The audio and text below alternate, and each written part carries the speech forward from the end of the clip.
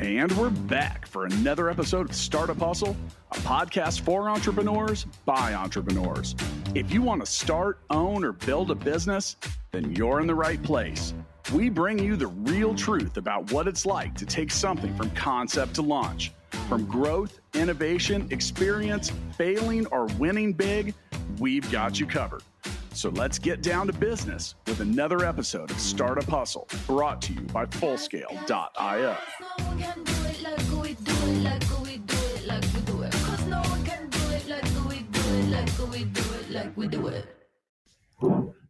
And we're back for another episode of Startup Hustle. Matt DeCoursey here to have another conversation that I'm hoping helps your business grow. All right, so in your business, you've got data.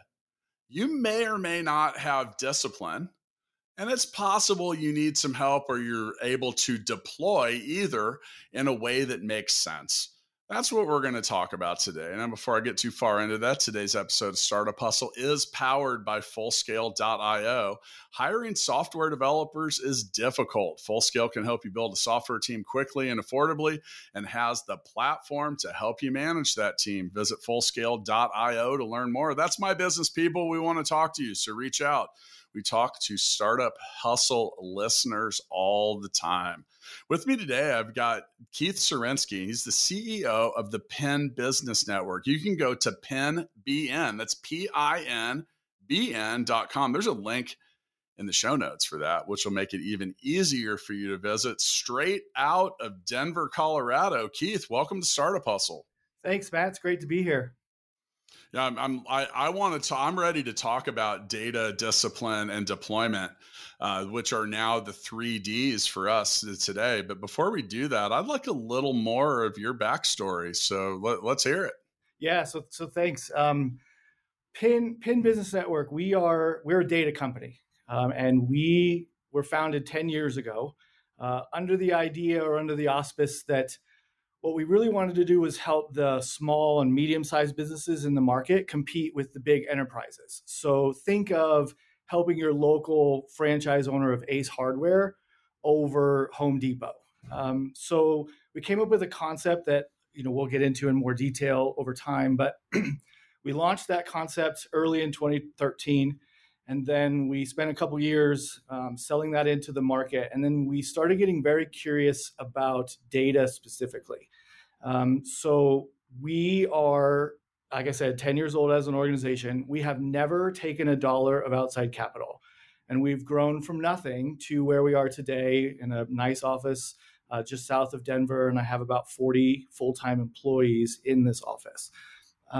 We made a big transition around 2015, 2016, where we realized that what was actually happening for small and mid-sized businesses, where they were competing with their bigger brethren, but they were competing against or inside of an environment that's all about ad revenue and ad placement.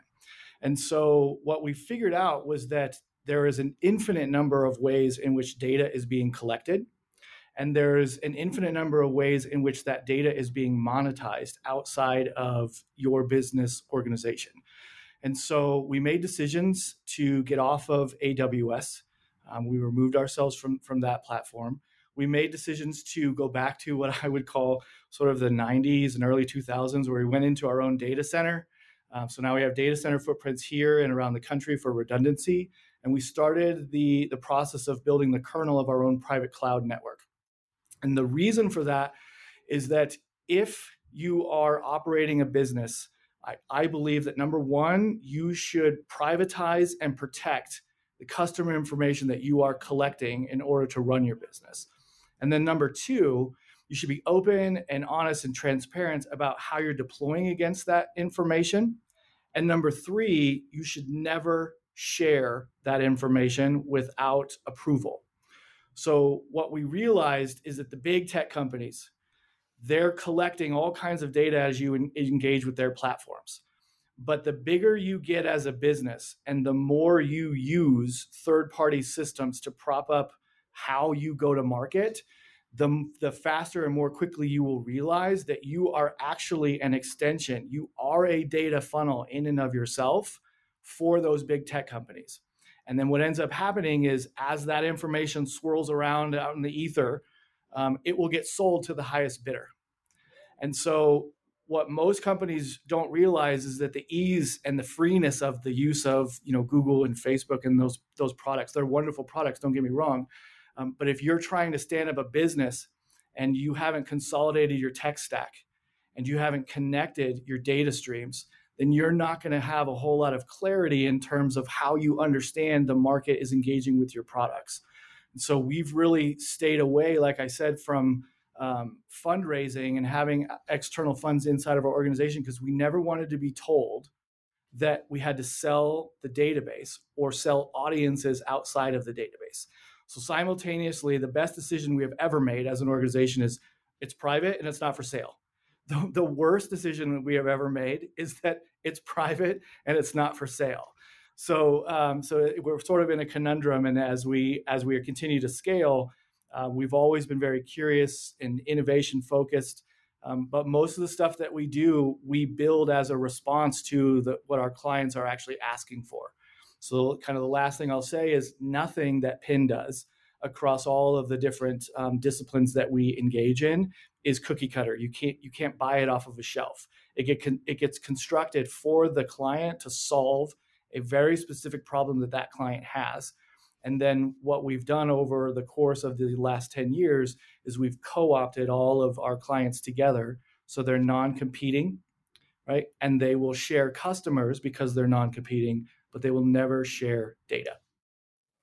Interesting. So, the data has obviously been a hot topic for years now. And it's been used inappropriately. I think we can, I just finished watching really enjoyed the series Super Pumped on Showtime, which was the Uber story. And my God, Uber, don't do that to my data. It was like pretty much a glaring example of misusing access to things that you have mainly in your phone. And, with that, we went through Facebook and they're kind of getting, slapped, shut out, turned off, a lot of different things. And it kind of makes you realize you're like, oh, wow. There's a lot of this going on now with that, a lot of people are saying that data is suddenly the most valuable thing on the planet. There's so few that seem to know how to use it. Now, a couple things that listeners might find germane here is, data inherently isn't structured either. It's very loose. And when you have unstructured data, like the example would be like when you look at a comma separated values file and you're like, wow, that looks like a whole bunch of stuff run together, or you actually look at an actual spreadsheet file where it feels organized and sortable and you can do something with it. Now with that, neither of those matter if you can't make actionable decisions and do stuff, So I think a lot of businesses get stuck in this whole thing where they look at the data well after the ability to actually do something about it. Just some of that would be like maybe the simple signs that repeat and show up right before a client churns or something like that. So now with all of that, I like any solutions that build things that aren't cookie cutter. So I like the commitment to that. Can you give an example? And you don't have to get too deep with this, but what's an example of like something like how does something get? Well, I don't even know what the cookie cutter tools are, but I do know as the founder of Gigabook, so that's a booking platform that's meant to be fully customizable. Like we exist for the industries and the service provider types that don't have an industry specific platform. Like that's our niche. And you're kind of like in that same boat, in a lot of ways. So, what's a real life example? So especially in a way that someone listening might be like, oh, PenBN. By the way, there's a link for that in the show notes. Yeah, that's a great question. Thanks. So I'll give an example. I'm not going to name the client. I want to protect sort of that commitment I have to them. But we, back in 2017, signed a big contract with a coffee company that most of, I would imagine, your listeners would know if I actually named them. They recently just went public. Let's just leave it at that. When we started working with them, they had a lot of great assets, a lot of great creative, a lot of great video. They were very prevalent in social media. They had a wonderful mission, and they lived their values. When we first started talking to them, what we realized at the very beginning was if they were going to scale, if they were going to grow, then they needed to be able to understand who their customers actually were. Or who their customers actually are. So we built a system that would allow them to create audience segments.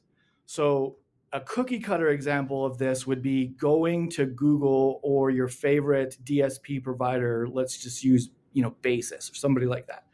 And you can ask them for audiences when you go to deploy marketing. But you're actually relinquishing control over who's getting that message, and you're relying on them to serve that message to people you think are most likely to engage. And what we said to them is, no, let's reverse engineer that.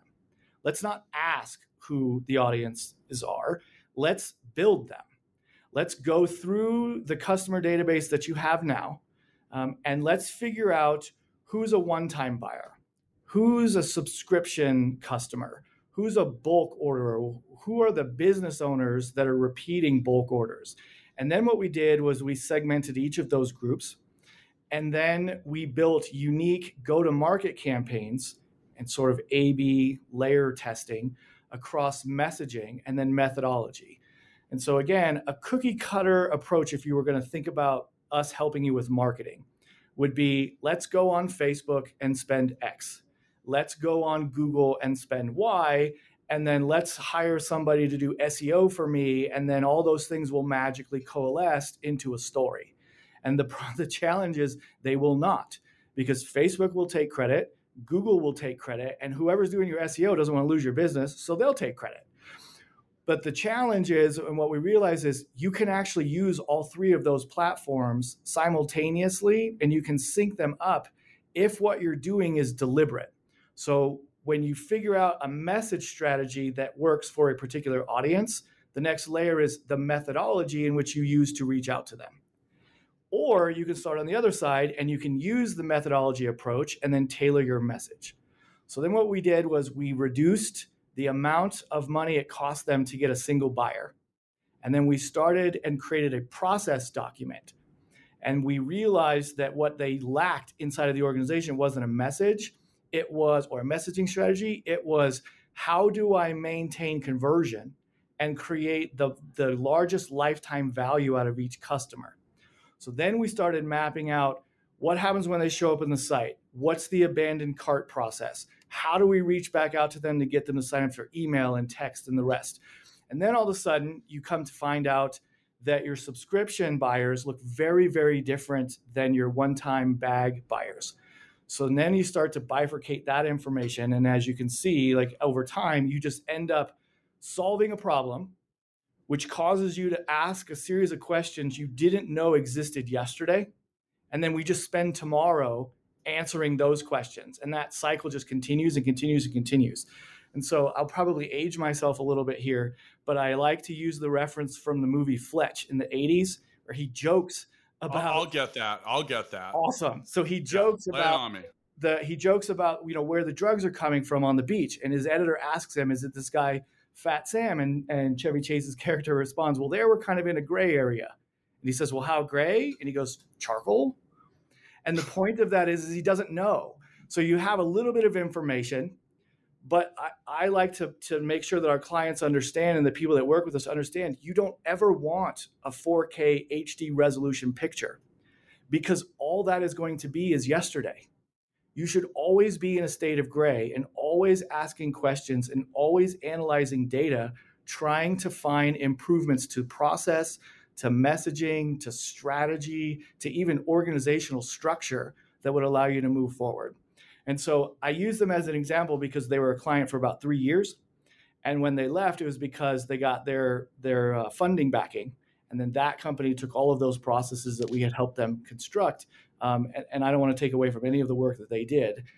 But then now they're a big public company, and so we're proud of that. And we actually have lots of examples of that happening here in Colorado as well. We just recently had one of our clients that was with us for 5 years. It was a father-son business, just had a nice little exit event for themselves as well. So those are kind of wins that we have when you analyze information for a purpose, not just reporting on information because it makes me look good.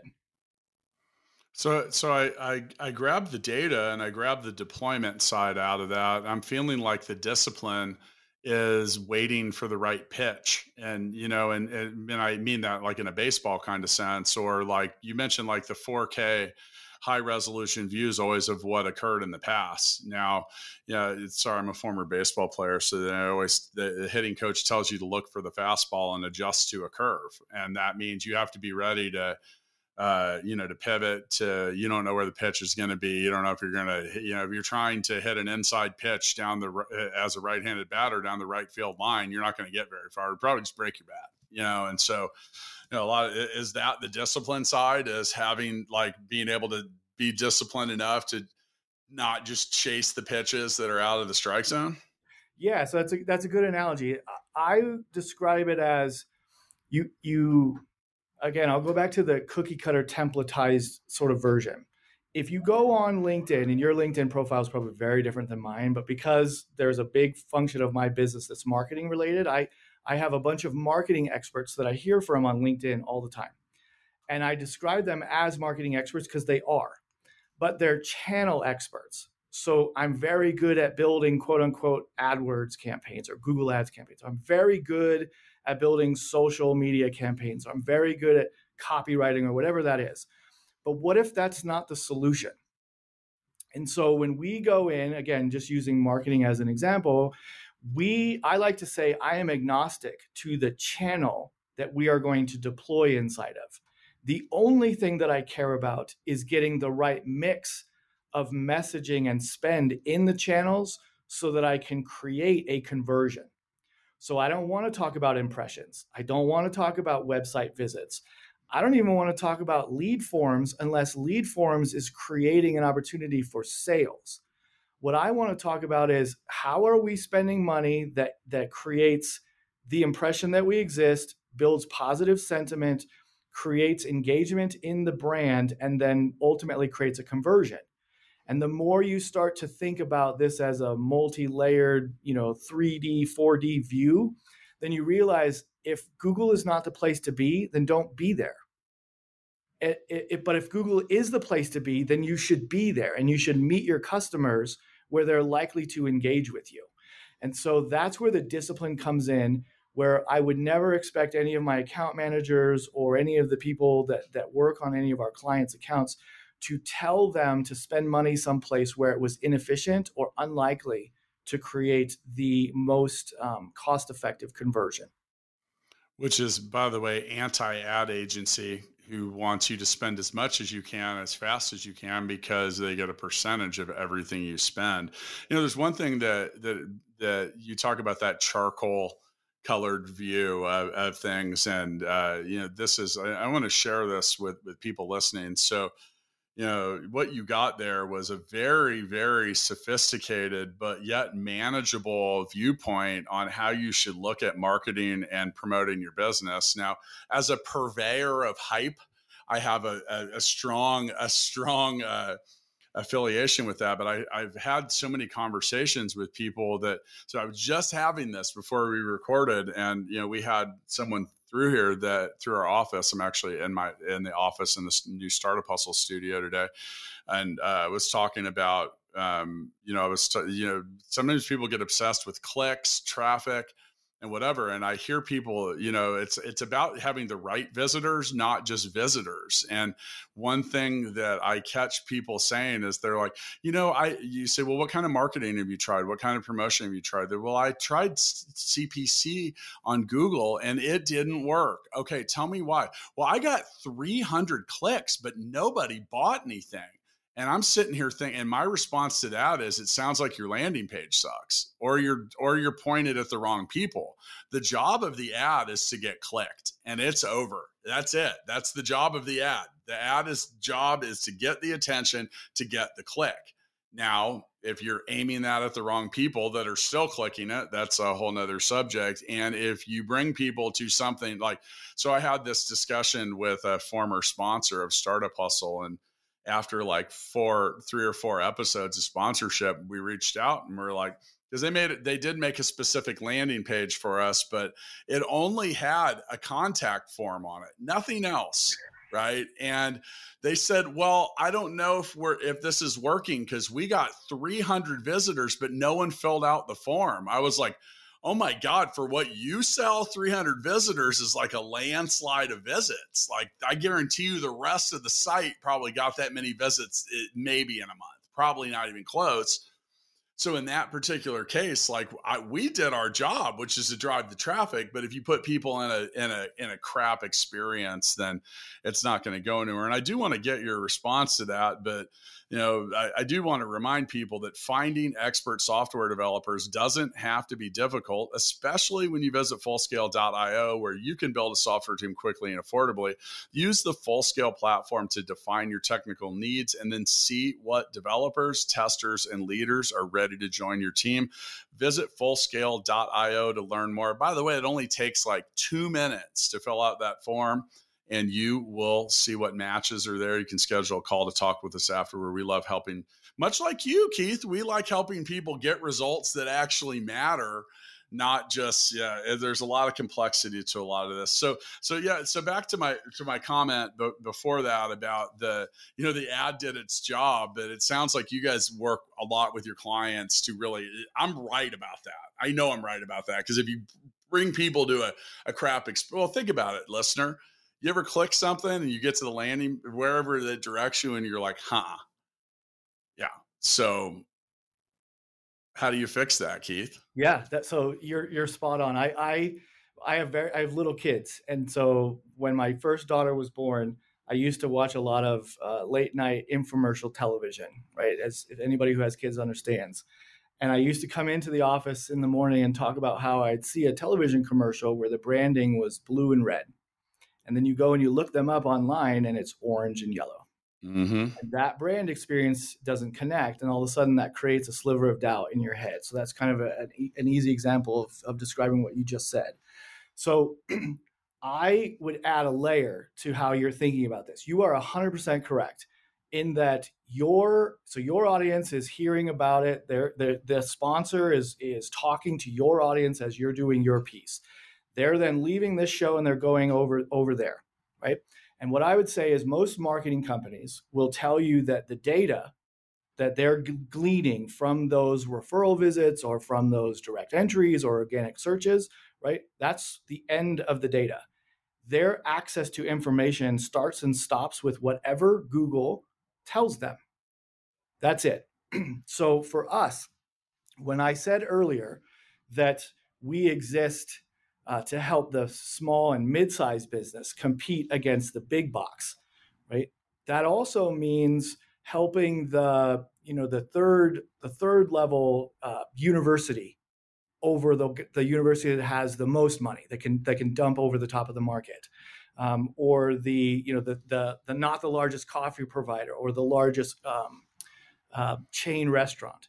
And so most marketing companies will show up, and data is the buzzword. People talk about data. And I always like to set, when I have those conversations, I like to set definitions.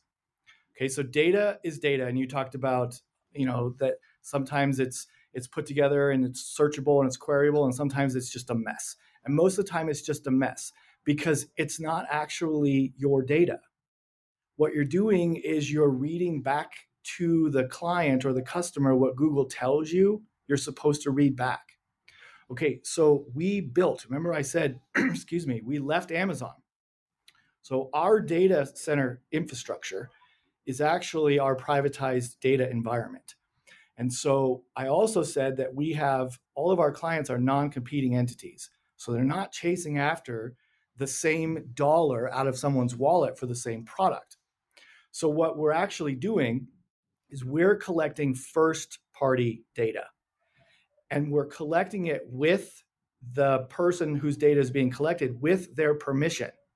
And this is where the statement of, that data is private and it's not for sale comes to fruition. So now I can collect information, I can build behavioral patterns, I can build psychographic views, I can understand demographic information about you. And then I can introduce you to other businesses that might be interested in buying your product, except you don't know they exist. So if I can circumvent that process where you don't have to pay for the first click, but you can actually organically create it. Now you've saved money. And remember, I said you can actually invert that conversation and now create lookalike audience opportunities to expand the net, but you've created the net yourself. So data to me is not what Google Analytics tells me. It's not what Facebook Insights tells me. And it's not what pretty dashboards from Shopify or whoever else has them, because they're amazing. Data to me is on a customer level, on a one-to-one basis. What do I know about you? And what do I have permission to introduce you to because you have given me that permission? You mentioned the show on Showtime. I like to go back to if you've ever seen The Great Hack. It's about the voting in 2016, right? But it's also about the voting in 2016 about Brexit.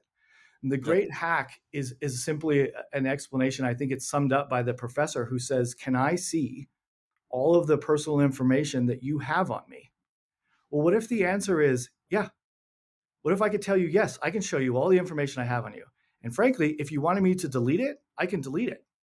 And I would, if you asked me to. I could return that information to you and it's yours. And the fun part about that is the first time someone asks me to remove them from the system, and that could be a business as well, I can lift it out because we use data lake technology. So everything is compartmentalized in your own little space. And you are filling up that data lake or you're not, depending on the efficacy of your business. If I can take that out metaphorically and hand it back to you, so it's no longer in my system, then I believe that tomorrow, the first phone call you make is back to me and you say, can I be back in your system? Because I've made a commitment to you that your information is your information. It's private, it's protected, and I won't sell it. And so as you start to think about how you build those campaigns and how you structure sort of what's happening on a landing page, yes, the sentimental value that you're creating when your brand is connected and that actually works, that's a part of it. But the next question I would ask to your previous sponsor is, well, what do you know about the people who visited the landing page and didn't convert? And what do you know about why they didn't convert? Because most marketing agencies don't have the ability to recycle because it's not their own data. So they're just going to go back out to the market and fill the top of the funnel again. And that's when you get conversion metrics. Oh yeah, we convert at 6% or 5%, or, this was a great month. It was 12%. Well, what if you could make it 20 or 25? And that would reduce the amount of splash you have to make in the market to actually get in front of people. And thereby your marketing and your go-to-market strategy or operational strategies, right, are much more concise and they're much more productive. There's so many things when it comes to just data marketing and all of it. And some of it's not even data driven. Some of it's just like common sense for people not doing stuff. Like, for example, on that particular page and form, there was way too much. They wanted I wouldn't have ever filled the form out. Like, and here's another thing. And I've just stated this to people. So going back to gigabook.com, we created a thing we called Smart Start, which was like an actual intelligent onboarding system that the whole mandate was to reduce steps whenever, wherever. So you look at the goofy little things like, okay, so the zip code box is last on a form that also asks you to fill in what your city and your state are, which if you just ask the zip code, like there's like 10 million things that know what city and state you're in. Then you're going to, sometimes you ask people what time zone they're in. Zip code also knows that.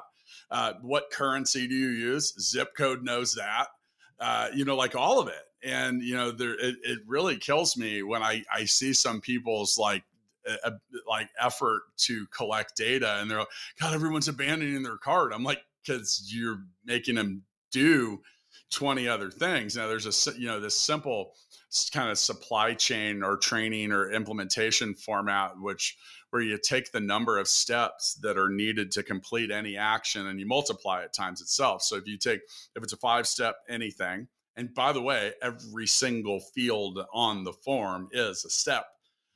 You take 5 times 5, that's a difficulty of 25. Now, if you get that down to 3, that's a 3 times 3, that's a 9. That makes that almost, and yes, I know 25 divided by 9 is not 3, but that process is almost 3 times harder, or 3 times likely to not get completed, or 3 times harder to implement if you're trying to get a group of people to, like, so you look at that, if you were that kind of data, if you were trying to install a new point of sale system at 100 stores, and you're like, you got to get this training down to like 3 steps as opposed to 6, because the 6-step process is not twice as hard because it has twice as many steps. It's actually 4 times harder based on that formula, which holds. So like in any and every case, like if you're trying to get to any kind of result, and I love the fact, like if you haven't heard one thing that we've said today, let this be the thing that really comes in. Conversions are the only thing that matters.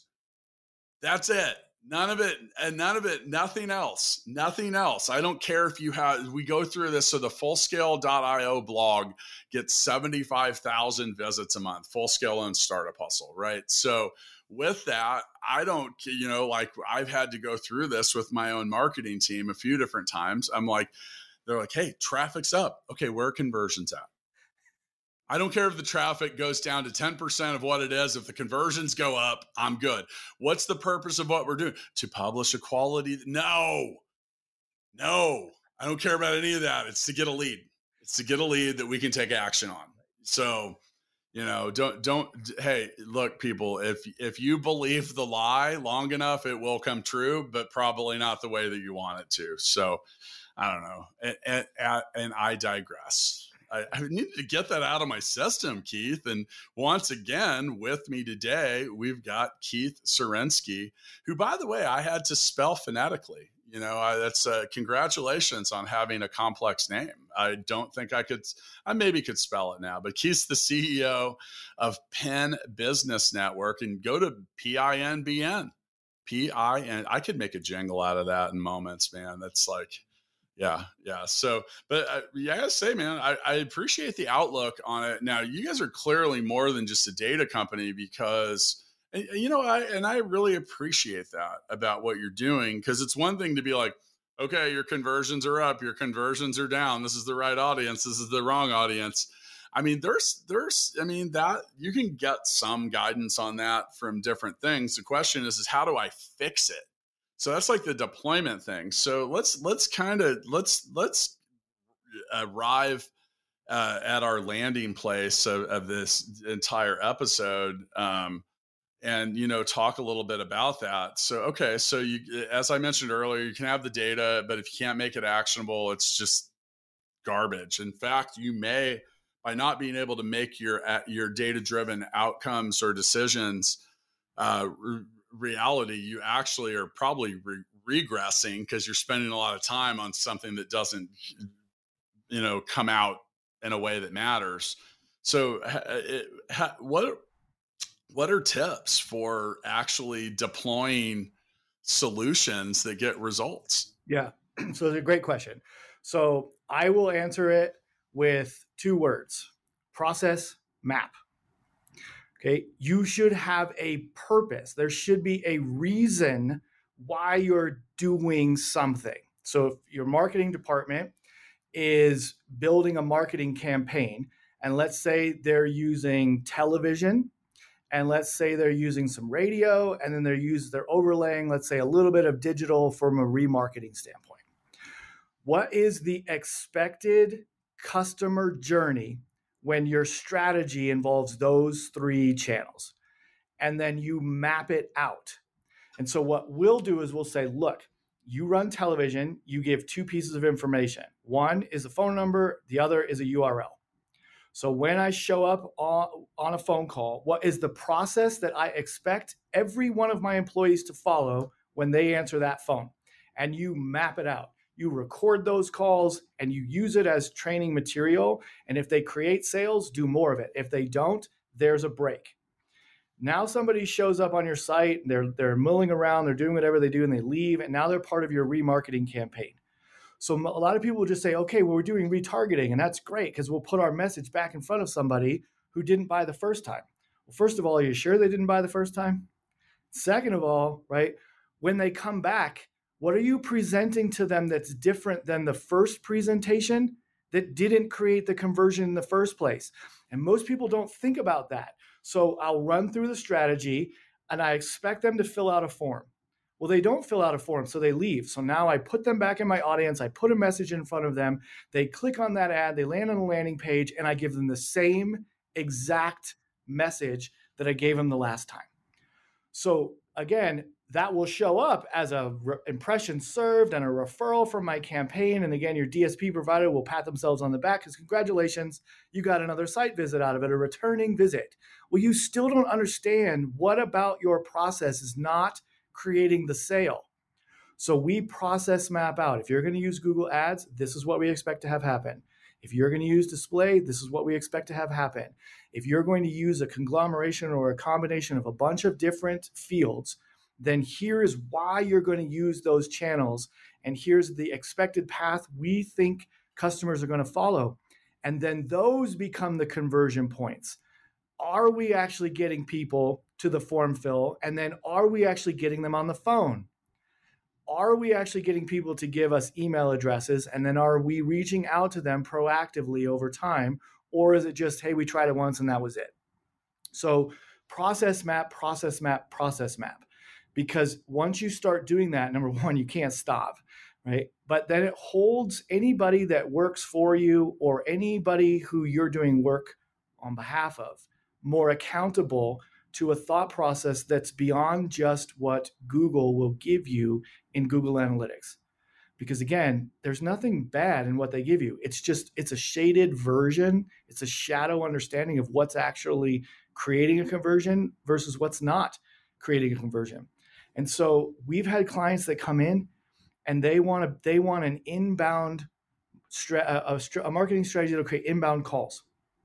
Well, they have one front desk person. Yeah. Right? Or we want a strategy where we generate 100 form fills a week. Let's just say that. Okay, 100 form fills a week. What's your outbound contact strategy? How are you going to manage that? Because again, marketing metrics don't stop, like you said, just because I got a site visit or a form fill. It's how much revenue am I generating off of these clients and these new contacts that are coming in? And then frankly, how much money do I have to spend in order to get one of them? And is that acceptable? Right? Because then all of a sudden you start to have conversations about, well, yeah, so here's my cost per acquisition, or here's my cost of advertising, right? Or here's my return on advertising. It doesn't matter to me what acronym you use. What matters is that an acceptable number? And if it is, great. How many more of them do you want and can be created up into the capacity limits of your business? But if it's not an acceptable number, what do you know about that conversion journey? And what points of demarcation have you laid out that basically say, I expected this to happen and it didn't. So now I've got to figure out why that piece didn't occur, and I solve that problem. Right? Most people will just say, okay, well, my cost per conversion was supposed to be $5. It turned out to be 10. So then another marketing agency will come in and say, yeah, we can do it for $4.50. And they're like, yeah, sign me up. Like the problems are going to persist, right? Regardless, because you have to look deeper into your organization. And this is where data actually comes from. Data doesn't just mean I have customer information or impression information or website visits. It's what do I know about the structure of my actual organization, and where are the parts that are helping me create conversions, and what are the parts that are actually getting in my own way of creating those conversions in the first place, and how do I resolve those issues? Yeah, and that's spot on, and it's still back, and a lot of that is still coming back to, I don't know, man, I'm still kind of stuck on this point where people take too many steps. Those are steps like, for example, when you go to fullscale.io, you fill out the get started page. Like at the very end of that flow, assuming that you're qualified, we offer you a appointment schedule. like right there. Like now, the shitty way to do it is the contact form kind of way, where I'm going to collect your data and then I'm going to start emailing you to, hey, can you click here and schedule an appointment because I really want to talk to you. Like, do you get it? Look, the best time to get, don't direct people away from your site if you don't need to. Like, it drives me nuts. Like, it's hard enough to get visitors to your site. Don't do anything to push them away. Put it all right there, right in front of them. And there's no better time to ask for like we'll look at like my version of that is the equivalent of the add-on sale. So, I used to be a sales trainer and I managed a section of a whole lot of retail stores at one point. And, our highest margin products were, so as musical instruments. And, you don't tell someone they need guitar picks, a tuner, and extra strings for their kid's new guitar after they buy it. The best time to sell it's when you're there, and you need to be able to also on some levels, so I would sell here. Okay. So you really stuck on this $99 guitar, Keith. Now I'm going to just tell you that, as I mentioned, when I was showing it to you, this instrument is not high quality. So it's not going to stay in tune for that long, which means if it's always terribly out of tune, your kid's not going to want to play it. Can I at least sell you a tuner? Also, there's going to be some point where your kids are going to find a fascination with these little keys at the top, and they're going to turn it to one of these strings breaks. Let me sell you an extra pack of strings because I don't want you to have to drive back here to make a 99-cent purchase. And then also you're going to need, here's a $3 pack of guitar picks. These thinner ones are going to be easier for the kids to hold and use. And then boom, like that's the same thing as like, if you're going to collect someone's information, if your goal is to have them a call, let them have a call. You subscribe to Gigabook or Calendly or anything that does that while you're there. You'll have a much higher conversion rate when it comes to getting the call. Like for us, it's one thing to collect your info, but would never accept a client that we've never spoken to. So we need to get that part in there. And then what we find is that, and the other things, just looking at data. So we have never, ever in the history of our company had a lead submission that came from a Gmail, Yahoo, AOL, Hotmail, or anything that ended up being a good lead. Why? Because we provide technical services to rapidly growing companies. And if you don't have a frickin' domain, if you're not Keith at something that's not Gmail, then you're a shitty lead. So, but you are. I'm sorry, you are. Now, don't use this to game my system, listeners, just so you can get a call with us. But the thing is we were finding, because as our lead volume really went up from the traffic from the podcast and all that, we were weighting down. We were creating organizational drag. We were actually accomplishing the opposite of what we wanted to do, because our calls were getting loaded up with people that weren't our ideal target customer. Now, it's easy to look at that stuff and be like, yeah, but they coulda, shoulda, woulda. I live right now. Okay. In 2 years, when they get it together and they get moving and they actually get a domain, you are not a tech company. I did not have to email you the link for this recording to Gmail, Keith. It's the whole point. So, but you got to look at some of that, and it feels counterintuitive. Like, we should probably really talk to every opportunity. But if in the history of your business it's never occurred, I don't want to go through 2,000 phone calls to find the one, because I'm not sure I'm making any money at that point. And it's the same thing goes like data-driven decisions aren't just, we talk so much about marketing, like the business that I wrote my book, $1 Million Bedroom, about.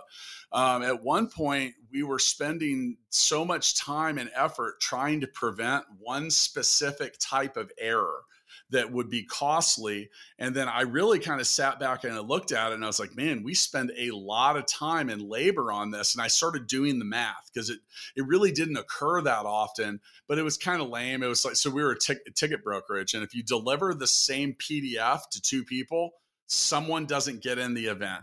But that only happened like once a year, maybe twice a year. But we felt bad because we ruined someone's night. It was a shitty thing on our behalf, but we were spending so much time doing it. I did the math and I realized we're spending like 4 to 6 times more in labor than the cost that we would lose when that occurred there. So I literally made the decision. I'm like, we're not going to do 3-4 layers of extra checking or whatever. We have to have a different approach. And these are the things that you got to do. This is how you deploy data. And like, yeah, and it's, and look, you got to really get into it and drive it. And I just did something, the same thing with applicants. So I get like just under 1,000 people applying to work at Full Scale every month. And, the first part for our developers is they have to take some technical assessments, but I had 40% of applicants not taking them. And I had to really get into why. I'm like, it's really expensive for me to get these people to apply, especially in bulk, to have 40% of them not taking it. And some of it had to do is you don't know where your emails are always going, right? So they can end up in junk or spam. It just happens.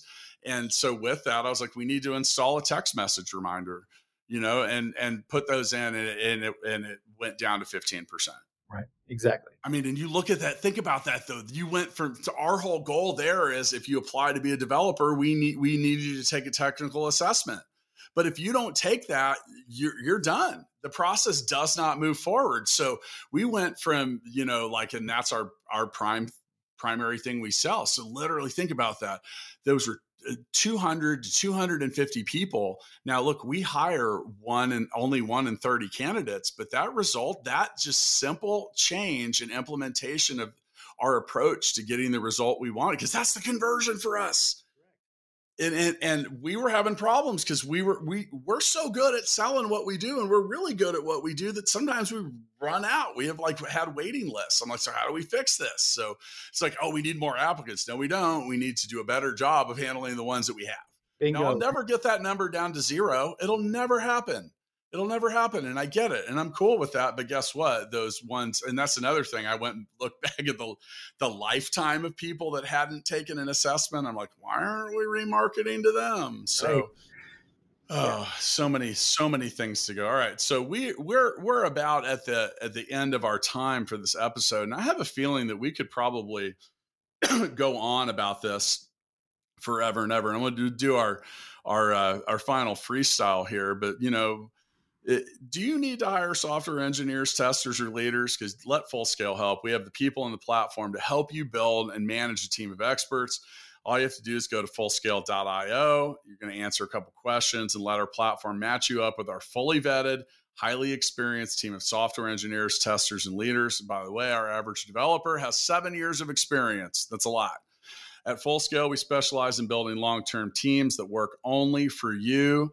Learn more. Fullscale.io. All right. So we're going to wrap this up, man. I'm going to go ahead and give you the mic for I usually say the founders freestyle. I've got a CEO today, so we're just going to do the freestyle. So I don't know what stood out about our conversation today, or what did we forget to mention?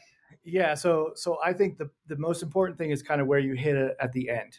Data comes from all different places, and a data-driven solution for an organization might be figuring out how to create efficiencies along a user journey when you're talking about hiring new applicants, right? And we will look at that the same way you did. And what I would say is what I would recognize in the pattern you just described is there are a couple of gates that people have to pass through. And so if you know they have to pass through those gates, then you give them that information right up front. You don't wait until it's time to get to that gate to provide that insight. You tell them right away. And the more you can make those things self-serve, the less operational costs you have to deal with until it is time for them to engage with you, right? So now your product is leading your growth strategy as opposed to outside sales or outbound sales, leading that strategy. The only other thing, and we did talk a lot about marketing. I think marketing is kind of easy to understand, or maybe it's not. Maybe it's part of my wheelhouse because of my background. But I think the analogies and the stories are easy to sort of discern and tell. But at PIN, we have a service side about marketing. We have the data infrastructure, so we call our private network and our data management platform Prometheus Intelligence Technology. That is really the engine. It is the database that you can query. So you basically, quote unquote, ask it a question and it returns an answer that is meant to resolve that challenge. We also have our own commerce piece. It is a headless design. It's microservice API based, and it services Fortune 1000 organizations. It's not Shopify in that it's templatized. It's made to separate the database and the product information from the actual presentation. Headless design. We have our own social media environment. It exists in all 50 states. It's called Our Community Now. You can look it up, ourcommunitynow.com. It looks like a news aggregation site, but you can actually post content to it. You can put pictures on it. You can post videos to it. I can actually live stream to it. We have our own video department here. They're actually the guys that helped me get this all set up as we came in here. And then we have our own MSP department, the Internet of Things. So all the technology in our office and for a lot of our clients, we install from Wi-Fi networks to desktops and phones and systems like that. And then again, all of that technology, I will call it, is used to create certain pieces of data. And then you catalog and categorize the pieces of information that matter. And then the stuff that doesn't, you let it go. And so I think the last thing I would say is, for us as an organization, we want to help organizations when we say the 3D strategy, and that is actually what we call it, data, discipline, and deployment. We deploy data with discipline. We want our clients to have that same level of thought and insight. And we want to arm them with information that allows them to make good business decisions, so that they can manage their operation, so that they can manage their go-to-market strategies, so that at the end of the day, they can, if they would like to grow, they know where they're going to grow, when they're going to grow, and create some level of predictability, knowing, as a business owner, you're never going to be able to get to full predictability, because who could have guessed, February or March of 2020 and what we've been dealing with since.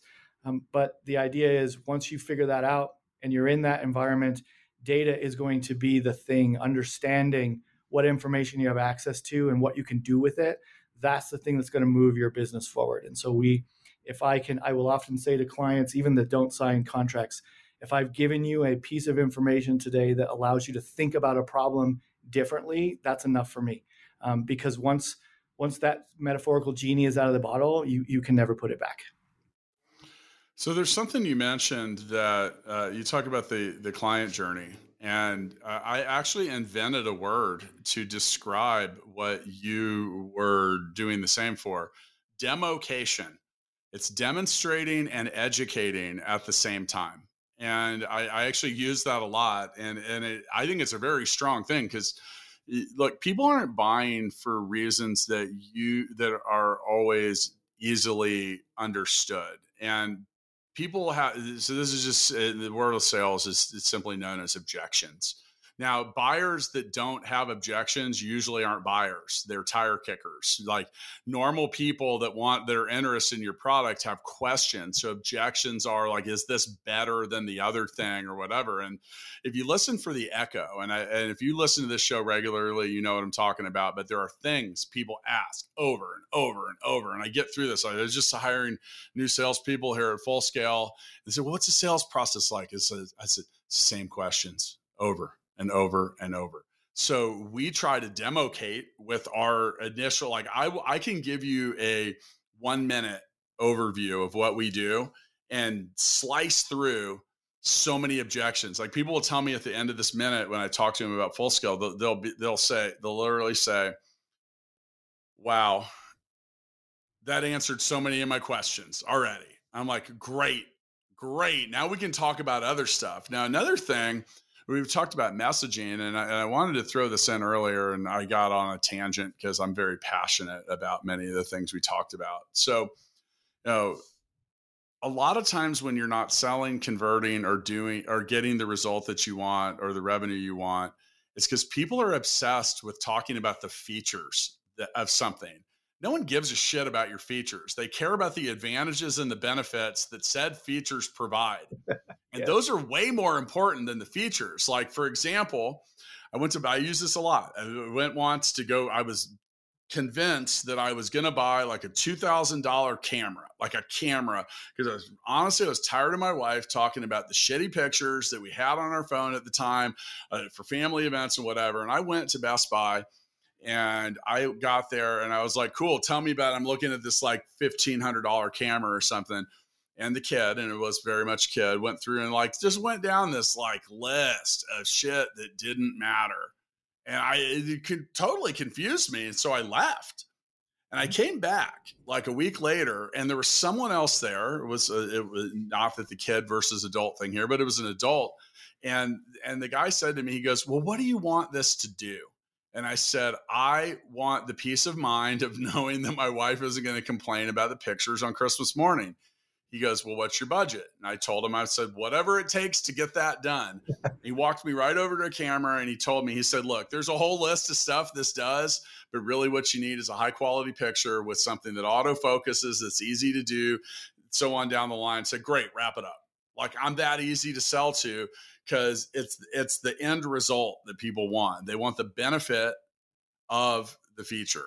So many, you run into that. So it's like like at Gigabook, we do online appointment scheduling that increase efficiency. Who cares? We give you peace of mind that you can actually take a client booking while you're providing service to another, or maybe while you're asleep. We unchain you from your business. Now, we made the fundamental shift from presenting it as like, who cares? Like another thing that schedules me or takes a payment or whatever, to unchain yourself from your business, which like at that point, people were like, oh my God, I feel so chained to my business. Okay. I wasn't a marketing genius. I literally heard enough people say, I feel like I'm chained to this business. I'm like, well, there we go. That's the whole thing. It's like the same thing with, make your message clear, like at Full Scale, build a software team quickly and affordably. That's it. That's the whole key point. So anyway, so many things. We could probably go on and on and on. We're going to have you back another time so we can readdress the many ways that people are aggravating us when it comes to their own efficiency and operations, sales, all of it. Keith, thank you so much for joining me, and go to pinbn.com. See ya. See you, Matt. Thank you. Startup Hustles brought to you by Fullscale.io, helping you build a software team quickly and affordably. Make sure you reach down and hit that subscribe button, then come find us on Instagram. See you next time.